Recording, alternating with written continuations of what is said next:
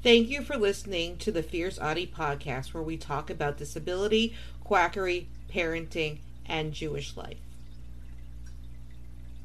It is common knowledge I had a very horrific experience with ABA as a child in the 1980s. It left me with horrible PTSD and other mental health issues. I vowed to never subject my children to such abuse. They do not need to be trained to conform and forced to mask. The way the educational and therapy systems function, sometimes it sneaks in without parental knowledge. There are two incidents that happened over the past few months with two of my children. Incident 1. N is my 10-year-old son. He has been in a typical school setting since kindergarten. He is autistic and we knew he did not belong. His first school dropped the ball on the right evaluations to get him the services that he needs.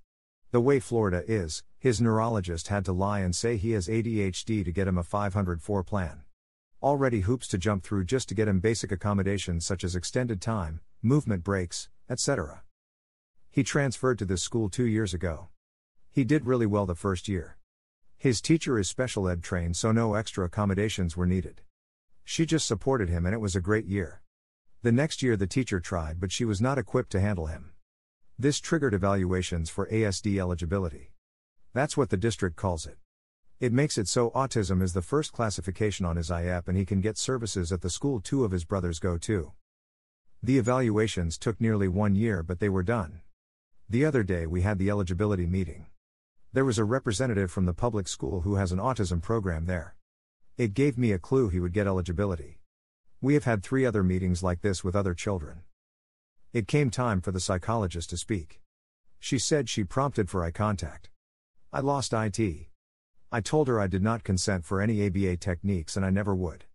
I told her that eye contact can be very painful for autistic people and forced eye contact causes autistics to be overwhelmed. But I did not force him. If an adult in an authority position tells a child to make eye contact, it is forced via coercion. I do not appreciate being gaslit by professionals who are supposed to help my son. In having other children evaluated, this has never happened in the past. There was no reason for it. I had to walk away. My husband, who was in the meeting too, took over. I came back after I had to see a dog for work. I finished the meeting, but I was livid. I was definitely triggered by my own experience and I was so sorry for my child for having to experience that. Incident 2. Today A had a telemedicine speech therapy session. His therapist has not been showing up, but we at least tried to do so. I was really tired from the baby being up all night. I also stopped at home to do laundry and went back to work. Who really does this besides me? I also had 2 cancellations today. I was home when I normally am not. The therapist showed up. A was sitting in an office chair stimming and moving around. When they got started she said, "You need to sit still. Why do people want to ABA my children when I am so admittedly against it?" I got up from bed since he was in my bedroom, and said, "Excuse me. We do not stim suppress here. If he needs to self-regulate, he needs to self-regulate. He is not here to accommodate you, it's the other way around. ABA causes PTSD. I am autistic and went through it and not about to give him the issues I have from it." She stopped and they did their therapy in a way that supports him. Apparently, she did the same in front of my husband and he told her the same but not as blunt. She blew him off, so he said, "Wait until you do this in front of mom." Livid does not begin to describe how I feel. The first thing I say to every new therapist, if you don't ABA my children, we will get along great.